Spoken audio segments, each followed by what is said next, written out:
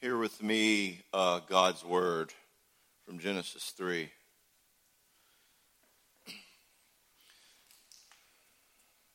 And they heard the sound of the Lord God walking in the garden in the cool of the day. And the man and his wife hid themselves from the presence of the Lord God among the trees of the garden.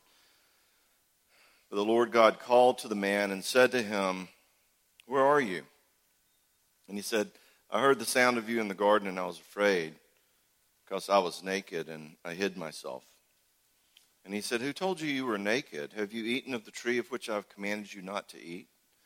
The man said, "The woman whom you gave to be with me, she gave me the fruit of the tree, and I ate." Then the Lord God said to the woman, "What is this that you have done?" And the woman said, "The serpent deceived me, and I ate."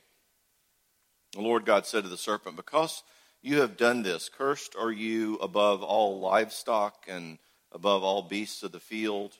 On your belly you shall go, and dust you shall eat all the days of your life. I will put enmity between you and the woman, and between your offspring and her offspring. He shall bruise you on the head, and you shall bruise his heel." And the Lord God made for Adam and his wife, this is skipping down to verse 21, Lord God made for Adam and his wife garments of skin and clothed them. And the Lord God said, "Behold, the man has become like one of us in knowing good and evil. Now lest he stretch out his hand and take also from the tree of life and eat and live forever." Therefore the Lord God sent him out from the Garden of Eden to work the ground from which he was taken. He drove out the man, and at the east of the Garden of Eden he placed the cherubim with a flaming sword that turned every way to guard the way to the tree of life. Thanks be to God for revealing himself to us. I have loved being with y'all this weekend. Those of you who weren't at the marriage conference probably were just at KC Hour. Is that what it's called? KC Hour. So anyway, I figure any way you cut it, you're bound to be tired of hearing me by now, you know? A woman told me once she'd been listening to a bunch of my stuff in her car, for several days. And at one point her daughter in the back seat pipes up and goes, "Mommy, I'm really tired of hearing that man talk. Does he sing?" It's like, trust me, he does not. I'm excited about this opportunity to speak to you because I love talking about psychology and I love talking about the sort of dynamics of relationships like what we talked about during the Sunday school hour. But I don't do psychology from the pulpit. What I want to do here is worship, okay?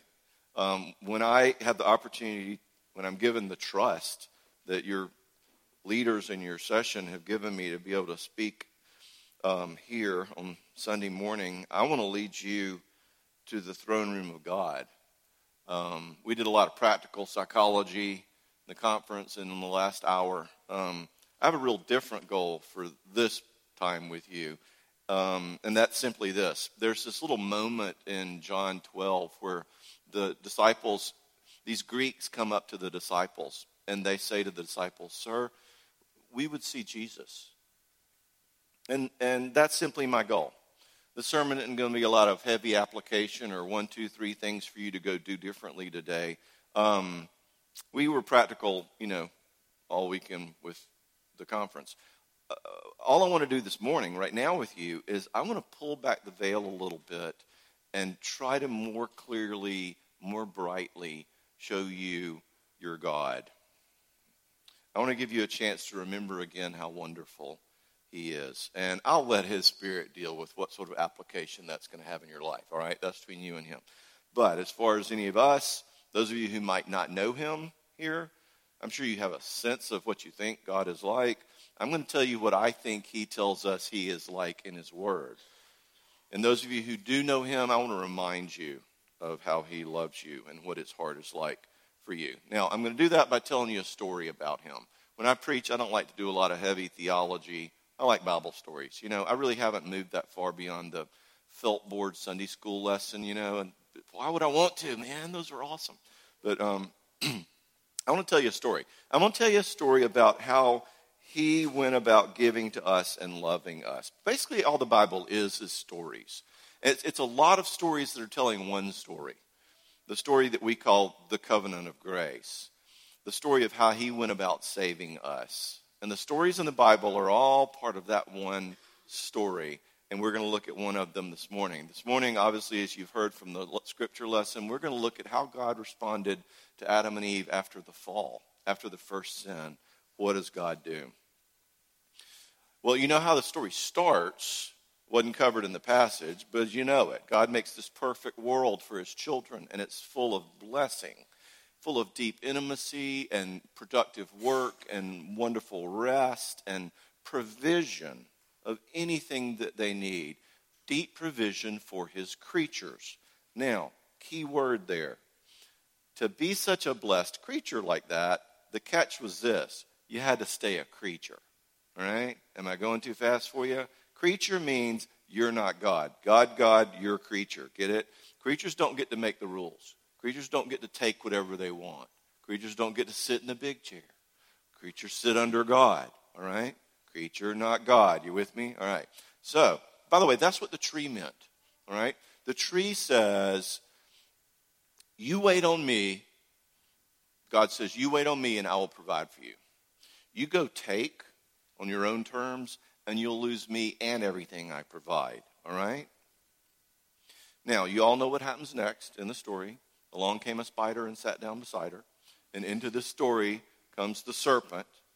Now, what's the serpent's message? His message is just the opposite of God's message. God's message is, if you wait upon me, I will take care of you.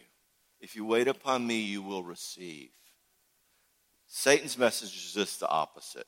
Not be under God and receive, but if you wait on God, you're going to go without. You're going to be left deprived. He will not provide for you if you submit to him. You got to take. There it is. And Adam and Eve fall for this, as we all do every time we sin.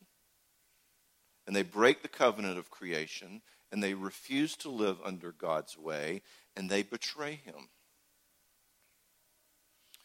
Now, this is cosmic treason, right? And even though there's only one commandment in the world so far, not even 10, it's a capital crime. And the sentence is death.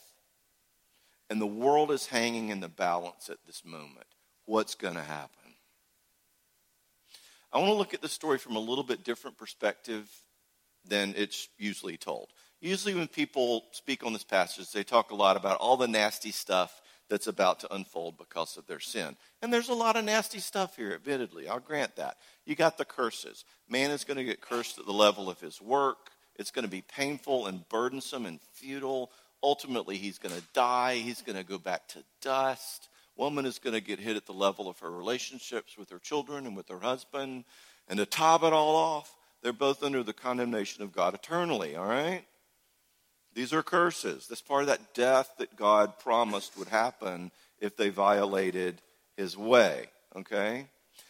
But I think we know an awful lot about that. Sin, death, curses, all that. I mean, we're Presbyterians, right? So I want to take a little bit different approach this morning and say, yes, there are condemnations and curses that are going to come. But also, here in Genesis 3, as regards our focus of the heart of our God, we're going to see some of the most marvelous things that God ever does. So this morning, we're going to look at the good things that happen after the fall, all right? And not because I'm a naive optimist or something, but because this encounter between God and Adam and Eve realistically is packed with covenant gifts, salvific gifts to them and us. We're going to see the beginnings here, the earliest rumors of our salvation being formed in God's heart. He is going to respond to all this death by bringing life. And I want us to watch him do it. We're going to look at 5 ways God's going to bless them and us in post-fall Eden. Number 1, what's the first thing God does after his children break off relationship with him? The first thing he does is he looks for them. Maybe the sweetest words in all of Scripture, Genesis 3:9. He says, where are you? Where are you? I mean, here's God, right? He's the injured party, right? Now, I don't know about you, but when someone's hurt me, it's not moi's job to come back and, hey, let's talk, all right? What do? So you have a group of friends, and y'all go to the beach together every year. But this year you don't hear from them. And then all of a sudden you start seeing these Instagrams of all of them at the beach without you. And they're like, selfies and all this. You never heard about it. What are you going to do? How do you feel? Like, right, you're going to go down to the beach and knock on the condo and go, hey, y'all, I want to be with you. Where are you? No, we're like writing you off. I get it now, okay. And next time you see him, you're going to be like, oh, hey, how was the beach? I ain't fixing this, okay? Instead, here's God. And all he has done is create a very good place for his children and loved them and walked in the cool of the day with them and give them everything they need. He's asked for one thing, they broke it. He is wounded. He is betrayed. And instead of blowing up the world, which would have been his right, he looks for them. Where are you? And he does this all through history. I mean, read him in the prophets. He's this aggressive, pursuing husband, lover, wounded by her infidelity, seeking his bride. I've sought you, I've given you this, and you've turned from me. When he says to the prophets, you honor me with lip service, but your hearts are far from me. That's not like just a statement of judgment. That's a statement of sorrow. I want you, not a bunch of religious talk. Where are you? The most natural thing about being human is when we're hurt, we want to hurt back, we want to withdraw, we want to get even. God doesn't do this. He looks for us, even when we're not looking for him. All right, now Adam's answer to his question doesn't offer a lot of encouragement. God says, where are you? And Adam says, well, I heard the sound of you walking in the garden, which must have been an interesting sound. But he says, I heard the sound of you in the garden and I was afraid because I was naked and I hid myself. So Adam says he's afraid. All of a sudden, for some reason, he's aware of his vulnerability. He's aware of his nakedness. To put it in psychological terms, he felt shame, as we just talked about last hour. No longer naked and not ashamed anymore, conference goers, remember? Now, God knew that there's no way in their originally created state that they could be self-condemning. Okay? They wouldn't know anything about fear and shame and judgment unless something had happened. I mean, after all, if you don't have the knowledge of good and evil, you can't judge, right? You can't judge yourself. You can't judge anyone else. Get it? Not rocket surgery. I mean, if you asked Adam before the fall, I believe this. If you asked Adam before the fall, is Eve a good wife? I think Adam would have gone, not sure what you mean. She's Eve. God, I love her. She loves me. Yeah. Hey, wait a minute. God's always calling things good and very good and not good. Why don't you ask him? He'll be by later on in the cool of the day to walk with us, and he's the only righteous judge, not me. Do you see the realistic problem with the tree? Not just the obedience problem. The problem of eating of a tree of the knowledge of good and evil. We make this stuff too religious. This ability to be aware of goodness and evil, the ability to judge yourself and other people, is something God wanted to protect us from. He knew it would kill us. The day you eat of it, you'll surely die. Yes, bingo, we did. It destroys us every day. That's why I made such a big deal out of it. Anyway, so if they're judging, God knows something is wrong. Houston, we got a problem, all right? So God asked them, who told you were naked? In other words, how did you become aware of vulnerability and shame unless you learned about condemnation and judgment from the tree? All right? And of course, Adam does what any self-respecting husband does. He blames it on his wife. And on God too. Actually, as we said in the conference, Adam manages to judge both God and Eve in one sentence. The woman who you gave to me, which I think is pretty good for your first day as a sinner. You know, it's like, this guy's, he's amazing. He's really taken to this. Anyway, and then Eve blames it on the snake, and ironically, the snake's the only person who takes it like a man, and he didn't blame anybody. But anyway, God begins his maledictions, his curses on them all with the serpent. Now, a pretty huge cosmic shift took place about 10 verses earlier with the sin, all right? But in this interaction that's about to occur between God and Satan, there's going to be another shift that I think is just as great, because the words that are going to pronounce the curse on Satan are also going to be the very words that are going to inaugurate our redemption. In fact, this curse is so important that it's been given a name by theologians. You know how theologians like to name stuff. Anyway, this curse is called the Proto-Evangelion, all right? Which, when I was a 23-year-old kid in seminary, I always thought that sounded like some kind of death ray in a cheesy science fiction movie, like, prepare to fire the Proto-Evangelion, you know? I think it works, don't you? You know?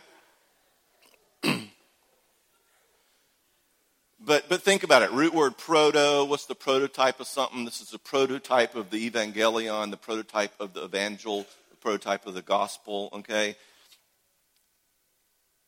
My friends, our God is such, his heart is such that in his first blush, in his first reaction to our sin, he's already formulating a prototype of the rescue plan.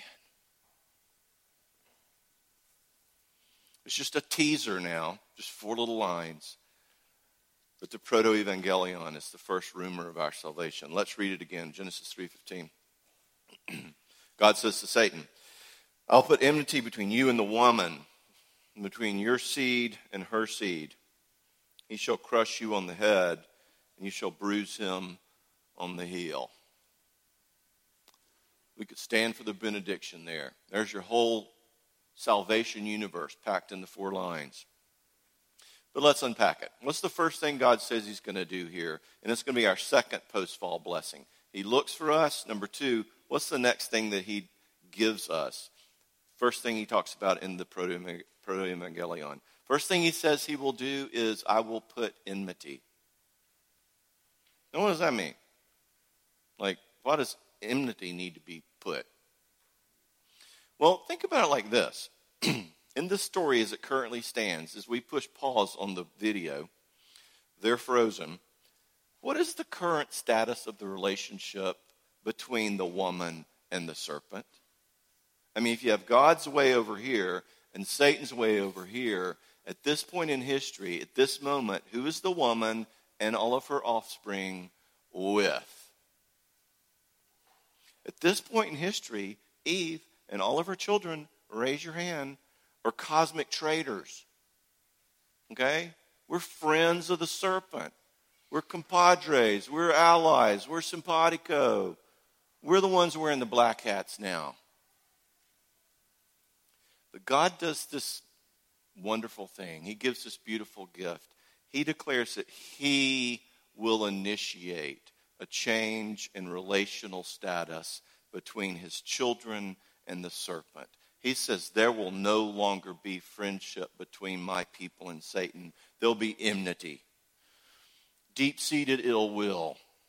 And not only will there be enmity, there'll be enmity between y'all by the very act and design of God. I will put enmity. In other words, God is saying to Satan, you can't have them. They are mine.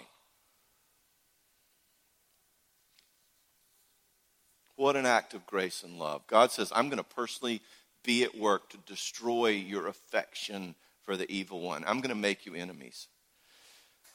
Now, my friends, my fellow children of God, don't you experience this in your life? Don't you feel this to be true? Don't you have areas of sin in your life that you hate? Don't you have ways that you act that are habitual and conquer you and you're sick of it? Isn't your heart broken and defeated by how much control sin can have over you? This passage says take heart. This passage says that if you have that Romans 7 sense about your sin, the thing I wish I do not do. In fact, I do the very thing I what? Hate. Get it? That's not an accident. What that means is the Spirit of God is alive and at work in your heart, pouring enmity on that sin. He is at work to bring you back to himself. I believe if he hadn't done this, the story would have ended right here, because not one of us would have come back to him on our own. We'd still be hanging out with our buddy, the serpent. Dude, stop, man. That's where we'd still be. This is the earliest sign of God's regeneration in our hearts, bringing us to him, altering our tastes for him. Now, how's he going to pull this whole change in loyalties thing off? Blessing number 3. He looks for us. He puts enmity. Number 3, next in the proto-evangelion, he starts unfolding his plan of redemption. How's he going to do it? Well, I was an English major in college, and there's a sense in which our eternal salvation begins with simple grammar. Because when he says, I'll put enmity between you and the woman, between your seed and her seed, when he says that, he's talking about plural groups. The group of people who are the seed of the woman and the group of people who are the seed of Satan. But then, in the next verse, the antecedent of the term seed changes number from plural to singular, and hope dawns again on planet Earth. Because suddenly the term seed no longer refers to a group, it refers to an individual. He will crush you. You will bruise him. God is saying that in order for the seed, plural, to get saved, there will have to be a seed, singular, that will come. And he will do battle with the serpent, and the serpent will bruise him, but the seed of the woman will come and crush the serpent. Get it? This is the pre-evangelism Christ promised 5 pages into the Bible. God's promise in a Redeemer, someone who will destroy the destroyer. If you keep reading Genesis, you'll see some of the great figures of the Bible already looking for that seed, that one, they call it sometimes. When Eve has Seth, she wonders aloud if this one, this offspring, might be the one who God promised to restore what was broken. A few chapters later, Noah's dad wonders if Noah is the one who will bring rest from the curse. The name Noah means rest. These guys were looking out for this one that God had promised. They were listening to the proto-evangelion where it happened, is my point. Right? So he looks for us. He puts enmity. He promises Christ. He's still not finished. 2 more gifts to come. Gift number 4. Remember the first effect of the fall? We've talked about it all weekend, off and on, different ways. The first effect sin had on Adam and Eve, that shame, that humiliating self-consciousness. It used to be safe to be naked and not ashamed, but as a direct consequence of the fall, Adam and Eve want to hide. They want to hide from each other. They want to hide from God. They feel exposed. They feel humiliated. So what do? Well, one of the things they do is they make clothes out of fig leaves, which is kind of a ridiculous picture. I mean, have you ever felt a fig leaf? They're like fuzzy and prickly, and we're just not going to go there, all right? I mean, nobody said sin makes you smart, all right? So it reminds me actually of a client of mine who told me she had these 2 bad little boys, and one day they took it upon themselves to see what it would look like if you took a carton of eggs and threw each of them up and watched them splat on the floor of the kitchen. So they went through an entire carton of eggs, and then all of a sudden, suddenly it dawns on them that this is a big mess, and they see the 12 eggs all over the floor, and they decide to hide their iniquity by taking little dish towels and like laying them over each of the eggs on the floor. So, Mom will never notice that. So she walks into the kitchen and there's like 12 dish towels with an egg under each one. It's kind of that sort of level of sophistication is going on here. All right. So now if I were God and my people who I loved and had given my heart to and everything else to had hurt me like this, and then they tried to hide in this pitiful way, something in me wants to come up and like snatch those fig leaves off and go, you've reaped this shame. You've done this to me. You get to feel every bit of shame you created, all right? We good now? Fortunately, he doesn't do that. What is God's response? He sees they destroyed the world. He sees they betrayed him. He sees they wounded his own heart. He sees them hiding because of their shame. And the loving Father makes his children better clothes. Genesis 3:21, and Yahweh made garments of skin for Adam and his wife, and he clothed them. Instead of exposing them to the full blast of his judgment and shame, he's already saying, let me protect you. Let me cover you. Hide in me. What could be more comforting to hear? But I got to ask a question at this point. Like, my hand goes up in the back of the class. Where do you get animal skins? Do you ever think about the fact that to cover Adam and Eve's shame at this point, there already had to be bloodshed in the Garden of Eden? Someone had to die to cover them. I'm convicted as a person at how easily and quickly I run back to God and I go, yeah, sinning some more. You forgive me again? You got to allow that, right? I like sinning, you like forgiving. This is great, right? And I forget this cost that sits right behind the scenes, like in the story. We don't think about it. Somebody had to die. My shame is covered, but somebody else has to pay for it. So he covers his children, but with the blood of another. But he's still not finished loving us here. Because gift number 5, there was another tree. And there's this chilling moment to me in this story. Genesis 3:22 and following, where God says to himself, essentially, he says, behold, the man has become like one of us, knowing good and evil. And now, lest he stretch out his hand and take also from the tree of life and eat and live forever. The Bible just has a little dash there. I mean, it's like he doesn't even finish the sentence. It's like you realize you can't find your 3-year-old and the back door is open and the back door leads to the pool. You just drop and run. And it immediately goes to, and he drove the man out, and at the east of the Garden of Eden he stationed the cherubim and the flaming sword which points in every direction to guard the way to the tree of life. Now, what does this mean? Well, people speculate, but one commentator said this, and I really like it. Think about it. Look at the scene. There's broken relationship. The created order is wrecked. Adam and Eve and their offspring now live in a world that Paul says groans. It is ripped apart. Death destroys. Shame isolates. We are separated from God. And the worst thing that could ever happen at this point, think about it, would be if Adam and Eve could reach out to the tree of life and take and eat and never die.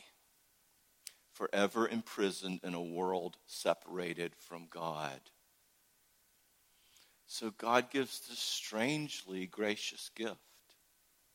He makes sure that we could never get to the tree of life and live forever. He makes sure that we can die. Death is so bitter. We've all felt it in our lives. It feels obscene. It feels wrong. But unless a grain of wheat fall to the ground, God makes sure that though death is the ultimate enemy, it can do its work, and it frees us to be with him.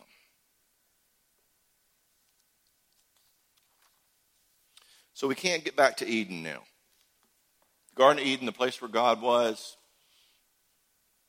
sealed, protected, guarded by cherubim. We had swords. Won't let anybody in.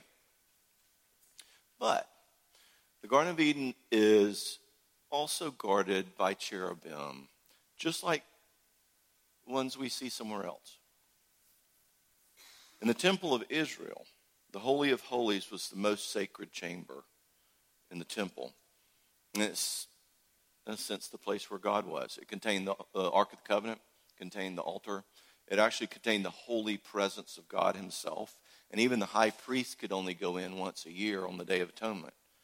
And legend says, this isn't in the Bible, but legend says that when the high priest would go in, they tied a rope around his ankle in case the glory of God killed him. They could pull him out without endangering anybody else, which, like I say, it's legend, but I think it's kind of cool. Anyway, this place where God was, the Holy of Holies, was separated from the rest of the temple and from the people by this barrier, by a veil, by a great curtain that stood like a wall between God and the people, between the most holy place and the people. It was a barrier to Eden, if you will, a barrier to anyone who would enter back into where God was. And do you know what the veil looked like? The Bible tells us. It's in Exodus 26, one of those long passages that goes into all this detail about how many cubits, this and that, when he describes what the temple looks like. You know those parts you skip over in your quiet time? Anyway,